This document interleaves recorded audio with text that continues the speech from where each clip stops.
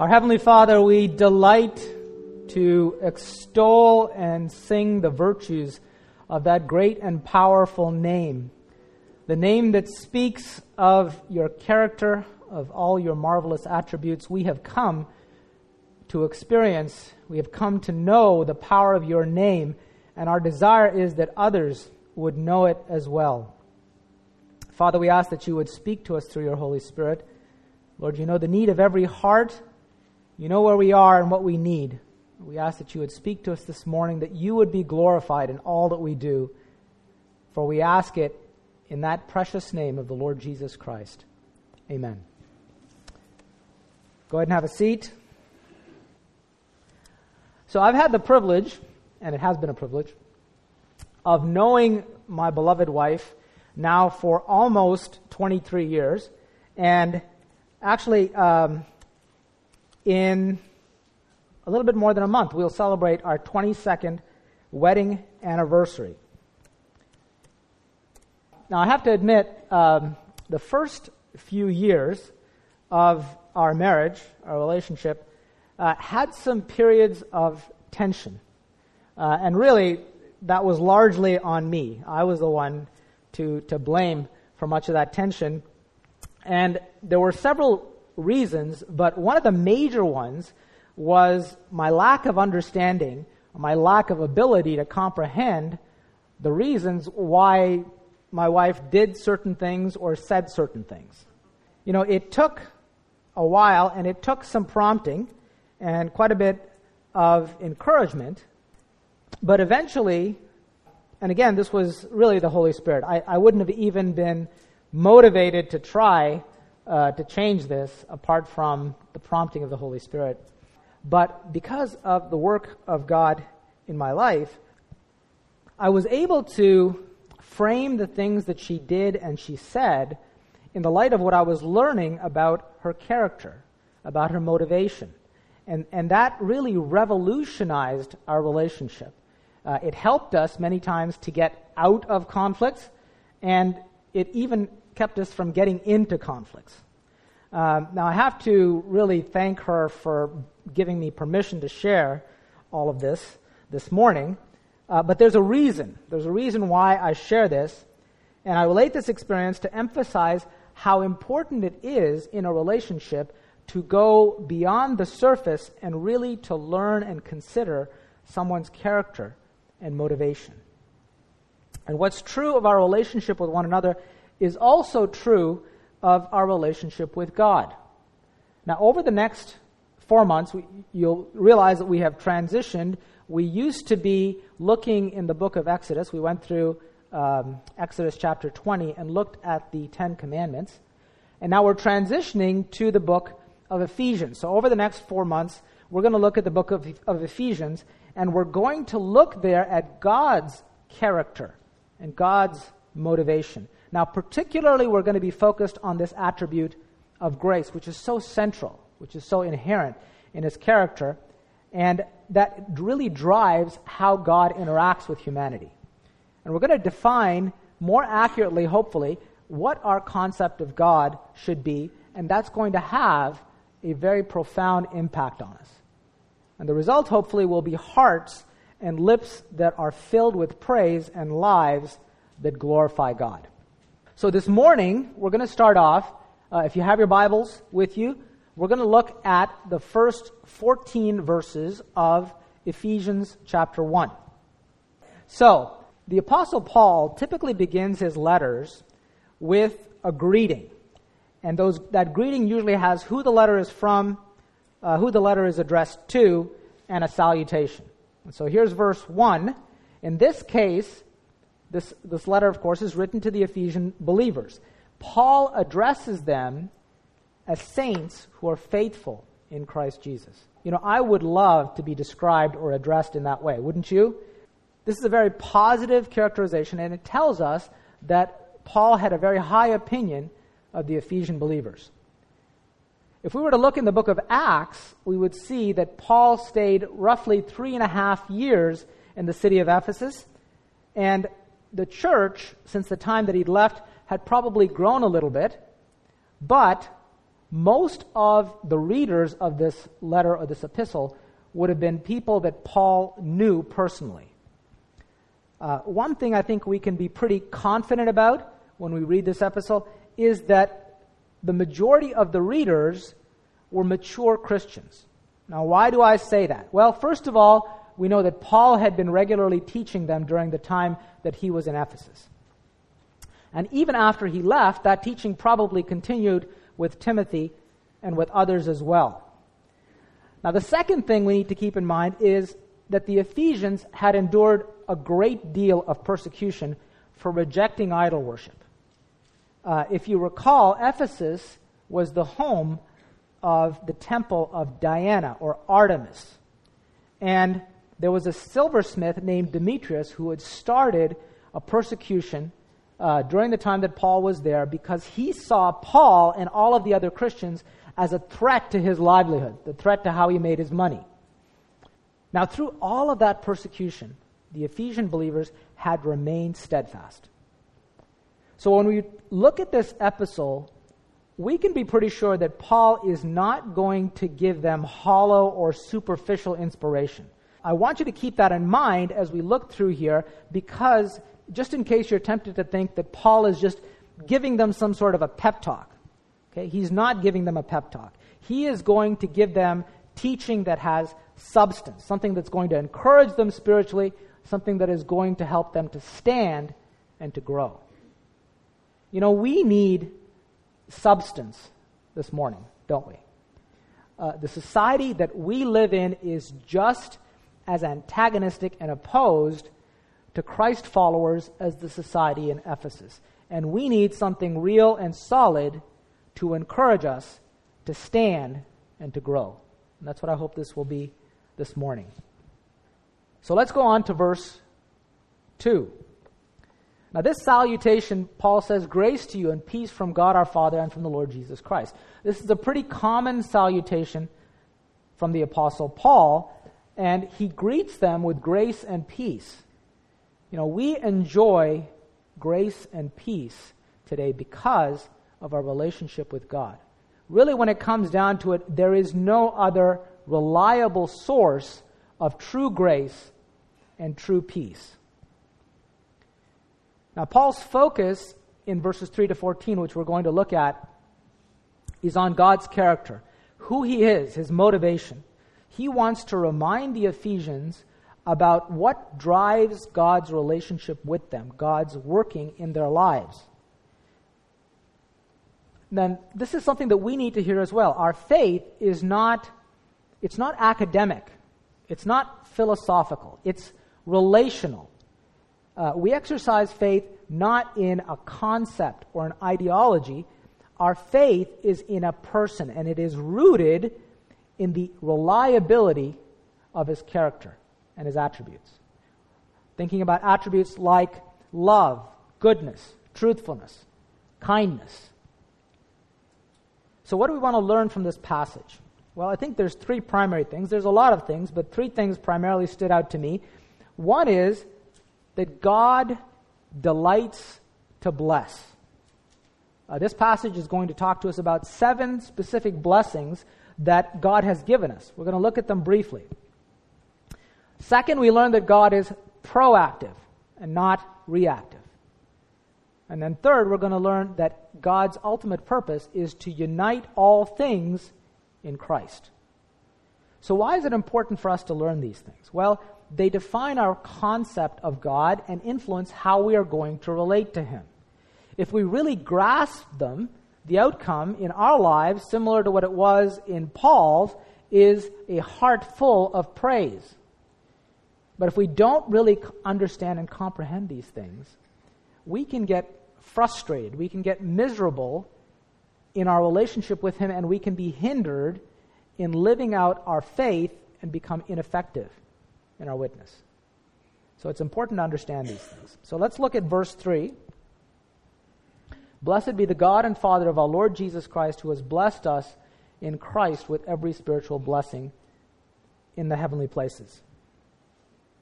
Now, most of Paul's epistles start with a note of thanksgiving for the saints and with a statement that Paul is praying for them or appreciates them in some way. This is true, for example, in the book of Romans or in Philippians or in the Thessalonian epistles. But I want you to notice that Ephesians and also 2 Corinthians, by the way, are different. They're unique. They begin with the words, "Blessed be the God and Father of our Lord Jesus Christ." Even as the apostle is starting to write this letter, before the words come out, he is compelled to begin with this note or declaration of praise to the Father. And you can sense that Paul has really been impacted by what he is about to teach. It has affected him. Now, Paul continues the thought in verse 3. He says, the Father is deserving to be blessed because he has blessed us. And that word there, blessed, means to cause to prosper, to make happy. And our Father isn't stingy. I want you to notice verse 3, it says, he has blessed us with every spiritual blessing in the heavenly places. He hasn't held anything back. So what's your concept of God? The answer to that important question really has a profound impact on your life. Perhaps you see him as a powerful creator. Maybe you see him as good and kind. On the other hand, perhaps you see him as someone with a long list of rules who is just waiting for an opportunity to catch a violation. Maybe you think of him as somebody who is distant and apathetic, unconcerned. You know, the picture that Scripture presents to us of God here and elsewhere is one who is unsurpassed in benevolence and in generosity. He loves to bless. It's an outflow of his grace. It's inherent in his character to do so. Now, the rest of the passages that we're going to look at this morning really provide us ample proof because they talk about just some of the marvelous blessings that he has given us. But you may ask this morning, well, if I have been blessed, if I have been given all these blessings, shouldn't I feel or sense them in some way? I don't really feel prosperous or happy this morning. You know, I'm dealing with all kinds of financial challenges or maybe relationship challenges. I am struggling and I don't feel blessed. So I want to remind you, we're talking here about spiritual blessings. They're perceived and appreciated in the Spirit or by our spirit. Now, most of us are used to physical blessings. Food, water, houses, cars, those kinds of things. We can even comprehend abstract or psychological psychological concepts like love or fear or hate. We've experienced these things either with our senses or in our souls. Of course, now spiritual blessings do flow over into the physical and psychological domains, and we can But to really comprehend them, to really grasp them, requires spiritual perception. And that's where the challenge lies for many of us, or most of us. We haven't expended the effort to really develop our spiritual perception, and so we don't fully value God's blessings. Some of you are familiar with the story in Genesis chapter 25, verses 29 to 34. It's a story about Esau, who's the eldest brother or eldest son of Isaac and brother of Jacob. One day, Esau comes in from hunting, and he is absolutely famished. His brother Jacob offers him a bowl of stew in exchange for his birthright. Now, as the firstborn, Esau would have been the recipient. His birthright would have included all of the promises that God had made to Abraham. Now that included not only material prosperity, but incredible spiritual blessings.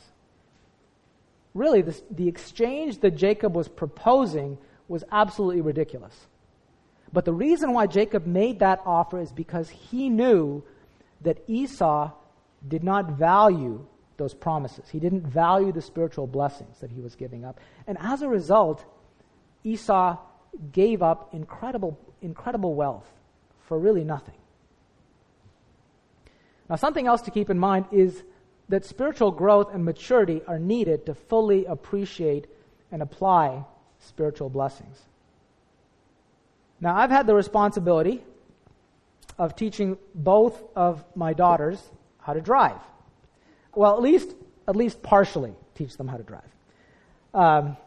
Some of you have done that, and you know that the first phase is to teach them about the rules of the road in a classroom and the procedures or process for operating a motor vehicle. Okay, but it doesn't stop there. You have to actually get out on the road and drive the vehicle. If you don't do that, you only have an academic understanding at best of the purpose behind the rules of the road and the procedures for operating a car. Now, I have to confess, it took a little time, a little effort to actually transition from the classroom part to the on-the-road part. But once they started driving, following the rules of the road and understanding them and the process for operating a car became pretty much natural, almost automatic. Okay? And I'm very happy to say that they are both excellent drivers. So it's a cycle. So you see, it's a cycle. As you live out your calling, your capacity to appreciate and apply the spiritual blessings grows. And as the capacity grows, you're better able to live out your calling. But we tend to fall short in either one or both areas. We don't expend the effort to really learn God's character and all of the tremendous blessings that He has provided. Or we fall short in actually applying the blessings and living out the calling.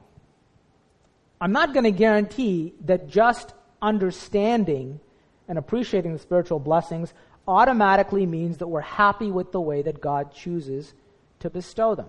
Sometimes blessings may involve correction. They may involve loss because we need to grow spiritually. We need to grow in maturity. Now, from a human perspective, obviously, that doesn't seem like blessing, but really it's an indication that our perception needs to change. Our perspective needs to change. And you can also ask the question, well, why does God give us spiritual blessings if it's so difficult for us to really perceive and appreciate them? Well, I could think of a couple of reasons. I'm sure you could think of more. You see, when we trust Christ, we move from the physical to the spiritual domain. The Bible says we are taken out of darkness and into light. Now, we may not fully comprehend this as we sit here this morning, but we are primarily spiritual beings. We're meant to walk, we're meant to live in the Spirit. Do we do that? Probably not. Okay? But the spiritual blessings are intended to remind us that our destiny and our eventual destination is the heavenly places, not the earthly places. So if you think about it, giving temporal or material blessings to spiritual beings is really inconsistent and unproductive at best. The second reason God gives spiritual blessings is that the spiritual domain is what is going to last, right? There's no point in loading us up with material blessings because they're going to fade away. They're going to go away, right? So that's just two reasons what I thought of. Let's go on to verse 4 to 14. Verses 4 to 14 talk about two categories of blessings, those that we have already received and those that we are about to or yet to receive. Okay? We could spend, literally, I'm sure, all day just walking through these blessings, but we don't have time. So my intention this morning is to give an overview, and I would really encourage you to go and read and study these things. It'll bless you. But there are a couple of things I do want to take away from this overview. Okay, two things, really. One is that these blessings emphasize God's grace, which is one of the things that we're going to talk about through this series, because we absolutely don't deserve any of these blessings. They're purely because of God's grace. And the second thing is they really emphasize how wise and thoughtful God is, because not only are these things we don't deserve, these are things that we absolutely need. They're absolutely essential. So let's dig into them. The other thing that I want you to notice is that God's choice or decisions to give us these attributes really are very independent of us. Verse 4 says this: He chose us in Him before the foundation of the world that we should be holy and blameless. So we have been chosen. We've been chosen to be holy and blameless. Now, this is not talking about where we are right now. It's talking about a future state. This is what we're destined to be. This is what we have to look forward to. Holiness is a key attribute of God.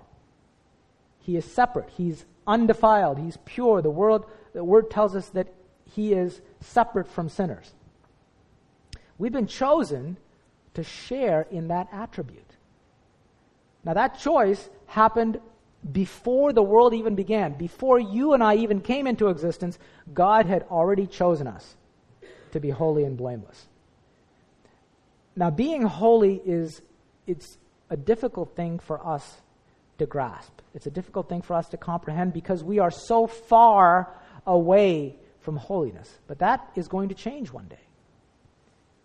I find it really encouraging and at the same time very challenging that our Heavenly Father hasn't decided or doesn't stop at just cleaning us up on the outside. He has absolutely committed to a 100% inside-out transformation. That's what it means to be made holy. And holiness, isn't optional. It's essential. If you think about our eternal destination, our home in the future where we're going to spend eternity is holy. And we cannot, I repeat, cannot bring any sin into that place. If you think if even one sin got into that place, before you know it, it would spread like cancer, and we would have the same suffering and pain that plagues our existence here on earth. And being holy and blameless is essential to an open and transparent relationship with God.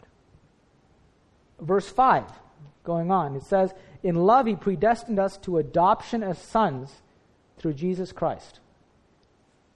Now, Harold Hoehner, who is a biblical scholar and professor of New Testament studies at Dallas Theological Seminary, talks about the nature of adoption in the Roman world. Now, that is the concept of adoption that most of Paul's readers would have been familiar with.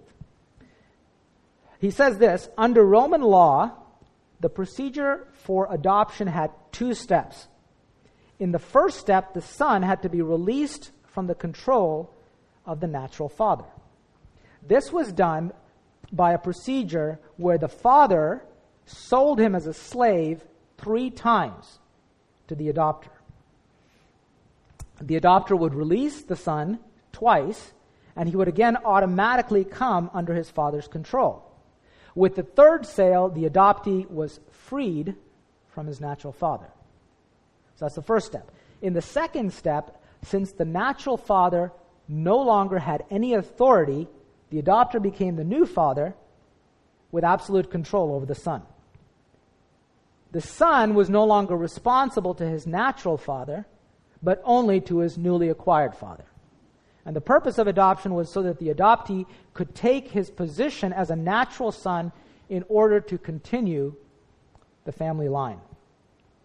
Adoption is an act of God's grace that gives us a permanent place in His family and a permanent relationship with Him. It takes us out of the family of Adam and places us into the family of Christ. Adoption is the decision that God made before we or anything else ever came into existence, and it is irrevocable, cannot be reversed. Verse 5 also tells us that the motivation behind that decision, that predestination, was love. He loved you before you were born, before you were even conceived. And He had a plan for you before time began. Verse 7 says that in Him we have redemption through His blood, the forgiveness of our trespasses. So that first part is about redemption. Now, redemption means to buy back or to purchase freedom. It's required when you've lost possession or ownership of something that is really precious or important to you. It's often very costly. It often involves paying a price that is perhaps a lot more than that item is actually worth. Now, a wonderful illustration of redemption is the story of this little boy who built a sailboat. Now, he worked hard to construct all the little pieces, attached it together, he tarred and he painted it. He took it to the lake and he pushed it in, hoping that it would sail. Surely enough, the wind grabbed hold of the sail, and it went rippling through the waves. Suddenly, before the boy knew it, it was out of his reach. He waited and he tried to grab it, but he couldn't reach it.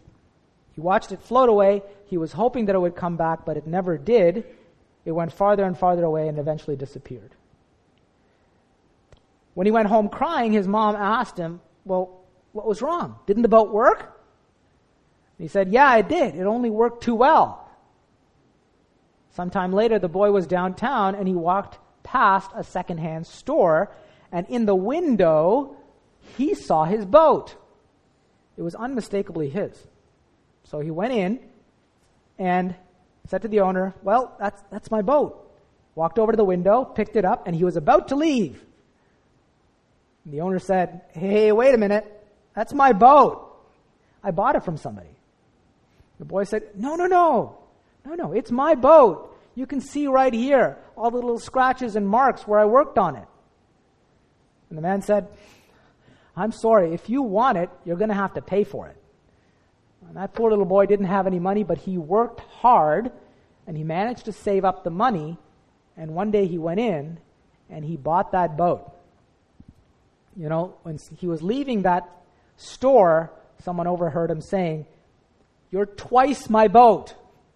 I made you. You're first my boat because I made you, and second, you're my boat because I bought you." If you're ever tempted to think that you aren't worth that much, just remember what God thinks of you. You know, you're twice His. First because He made you, and second because He purchased you.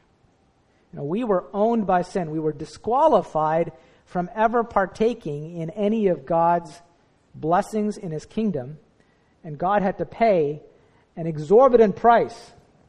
We remember that price this morning. The blood of His own Son was what He paid to redeem us, to purchase us. Now, verse 7 also tells us that we have forgiveness of our trespasses. That's a very careful selection of that word. Trespass means to willfully step over the line. We're not talking here about a mistake. We're talking about a deliberate breaking of God's law. God in His grace forgave our trespasses. You know, we don't deserve it, but forgiveness is absolutely essential. We were condemned, eternally separated from God, but now we're forgiven. We're no longer accountable to the consequences of that sin because Jesus took the consequences on Himself. The guilt is gone. We can enjoy a meaningful relationship with God and be part of His eternal kingdom. All right. Verse 9. God has revealed to us a mystery. Mystery in the divine sense is something that has been purposely hidden so that at one time it can be revealed. God has made known to us the mystery of His will, not to everyone, just His children, because He wants us to know what is coming up. He wants us to have the confidence and security that there is a plan for our future. Now, all these blessings that we've talked about, you know, if you study that passage, one of the things you realize is the blessings that God has given us already qualify us and prepare us for blessings that are yet to come. That's God's marvelous grace. He blesses us so that He can bless us even more. Take a look at verse 11. In Him we have obtained an inheritance. Now, most of us are familiar with the idea of an inheritance. An inheritance is something that has been promised to us that we do not yet possess. Now, what is that inheritance? We don't know exactly, okay? But we can see that there's a similarity and a strong connection between the inheritance and our adoption. Just like adoption, inheritance has been predestined, and it is aligned with God's purpose. which is consistent with his will. And that adoption gives us access to the inheritance. Verses 13 and 14 say that we have been given the Holy Spirit, who is a guarantee to us. So the Holy Spirit, in a sense, is both a present blessing that we enjoy. It's a marvelous blessing that allows us to have a relationship with God, but it's also a guarantee of something that is coming in the future.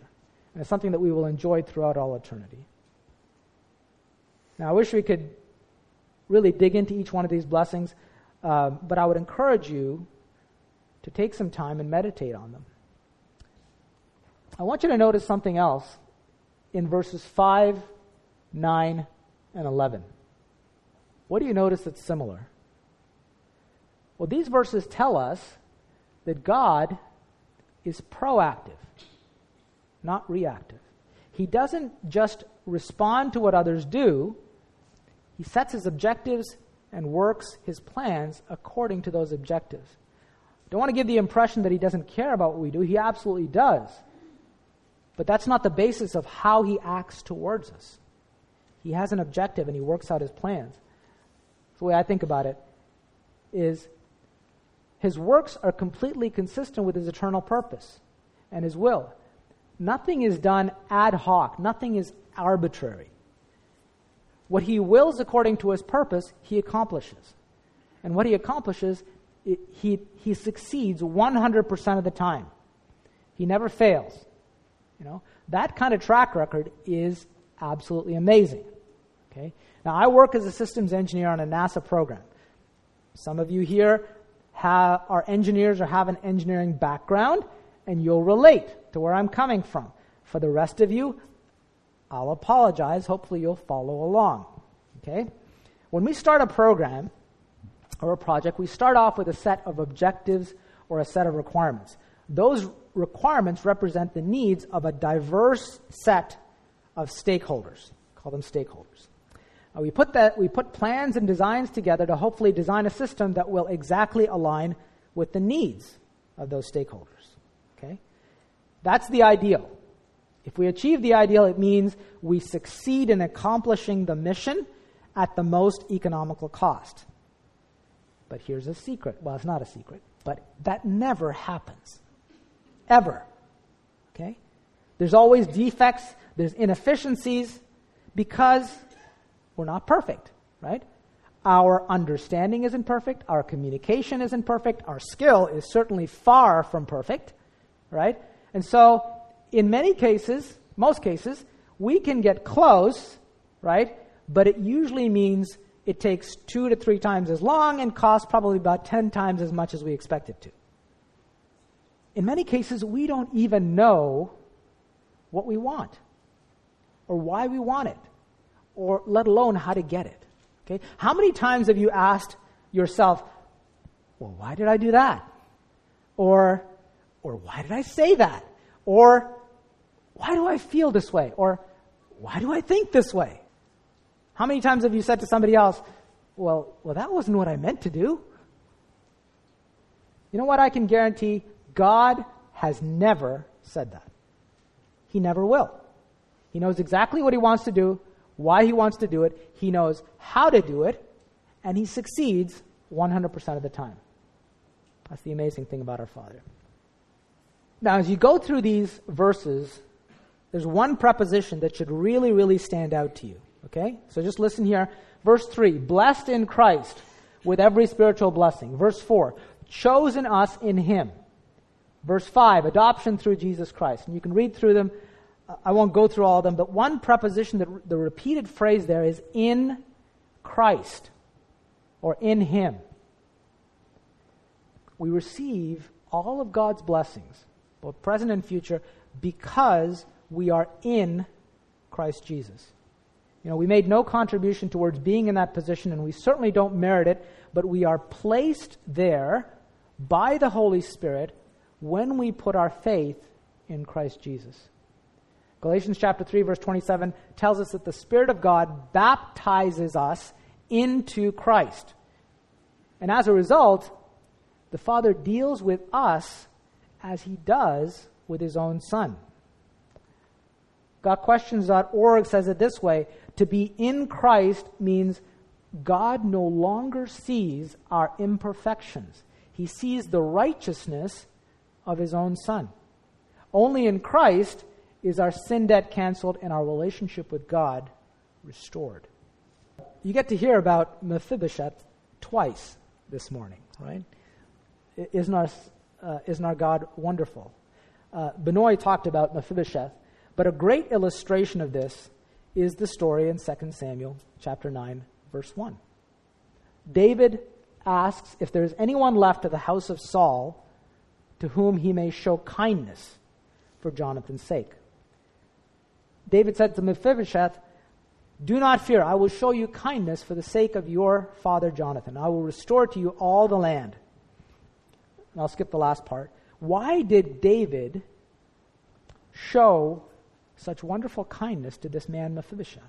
Why did he go out of his way to establish a relationship with this man that he knew nothing about and had no connection with before? Because when he looked at Mephibosheth, he saw Jonathan. Mephibosheth was figuratively in Jonathan. David loved Jonathan. David had made a covenant with Jonathan, and he was going to fulfill that commitment. It was David's love for Jonathan that moved him to have such lavish grace towards Mephibosheth. You know, there are many reasons why we should feel really assured that God's blessings and purposes or plans are in Christ.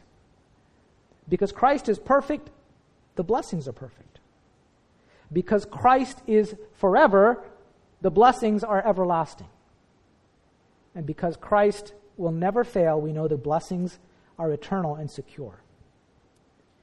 And that blessing goes on into the future as well. Take a look at verse 10. It says, "In the fullness of time," that's talking about a time when all of chronology will be ended. Everything will be ended and culminated. God, it says, will unite all things in Christ.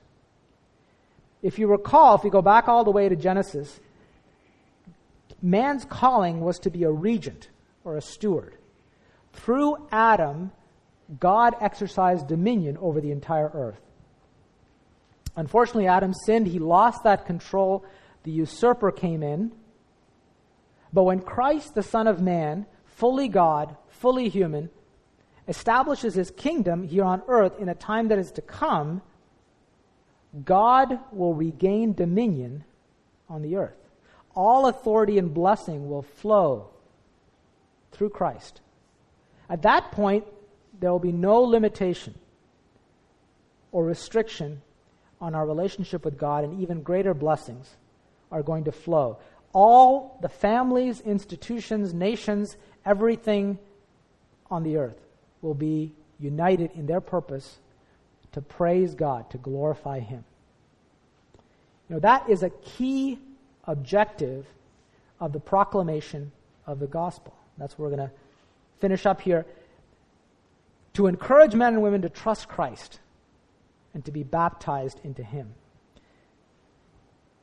Scriptures make it clear, everyone who is in Christ will continue in a relationship with God through eternity.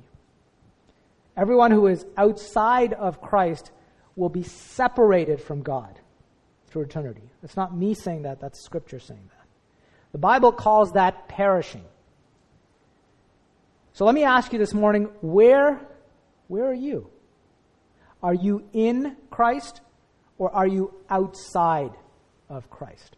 I'm not asking if you go to church regularly or if you call yourself a Christian. What I'm asking is, have you come to a point in your life where you realize that you are a sinner before a holy and righteous God? That you need forgiveness, that you need redemption. Have you trusted Christ and received his gift of eternal life? There's nothing you can pay, there's no work you can do. The only contribution you can make is to repent, which means to change your mind, change your attitude about yourself, about God, and trust not in yourself, but in Christ, who died for your sins. Ephesians chapter 1, verse 13 says that when you receive the word of truth, the gospel of your salvation, and believe in him, you'll be sealed with the promised Holy Spirit. You can know for sure. That's not a strange thought. The Bible says you can know for sure that you're saved, that your eternal destiny is heaven. If you're not sure about that, I would encourage you to talk to someone and learn about how you can know for sure. We're going to look through the book of Ephesians over the next several weeks, over the couple of months, and our goal as we look through there is to look into the character, into the motivation of our great God. He's given us a calling as well. The second part of the book talks about that. He's provided everything we need to live out that calling. We need to grow in our appreciation of Him, of His blessings, and then actually live out that calling. That's our drive. That's our desire. As we learn more about Him, we want to live out His calling. And as we do so, our joy is going to grow. We'll find our hearts filled with praise and thanksgiving to Him, and we will be effective in His kingdom, and we will bring Him great glory. Let's pray. Our God and our Father, we thank You for the consideration that we've had the time to study into Your Word. You are a God who loves to bless, and we thank You. Blessed be the God and Father of our Lord Jesus Christ, who has blessed us and continues to bless us and will yet bless us still. And Father, we just want to acknowledge that this morning and thank You for it. Lord, continue with us today. Help us to glorify You. Help us to have hearts that are filled with praise, filled with appreciation for who You are and what You have done in our lives. In Jesus' name, amen.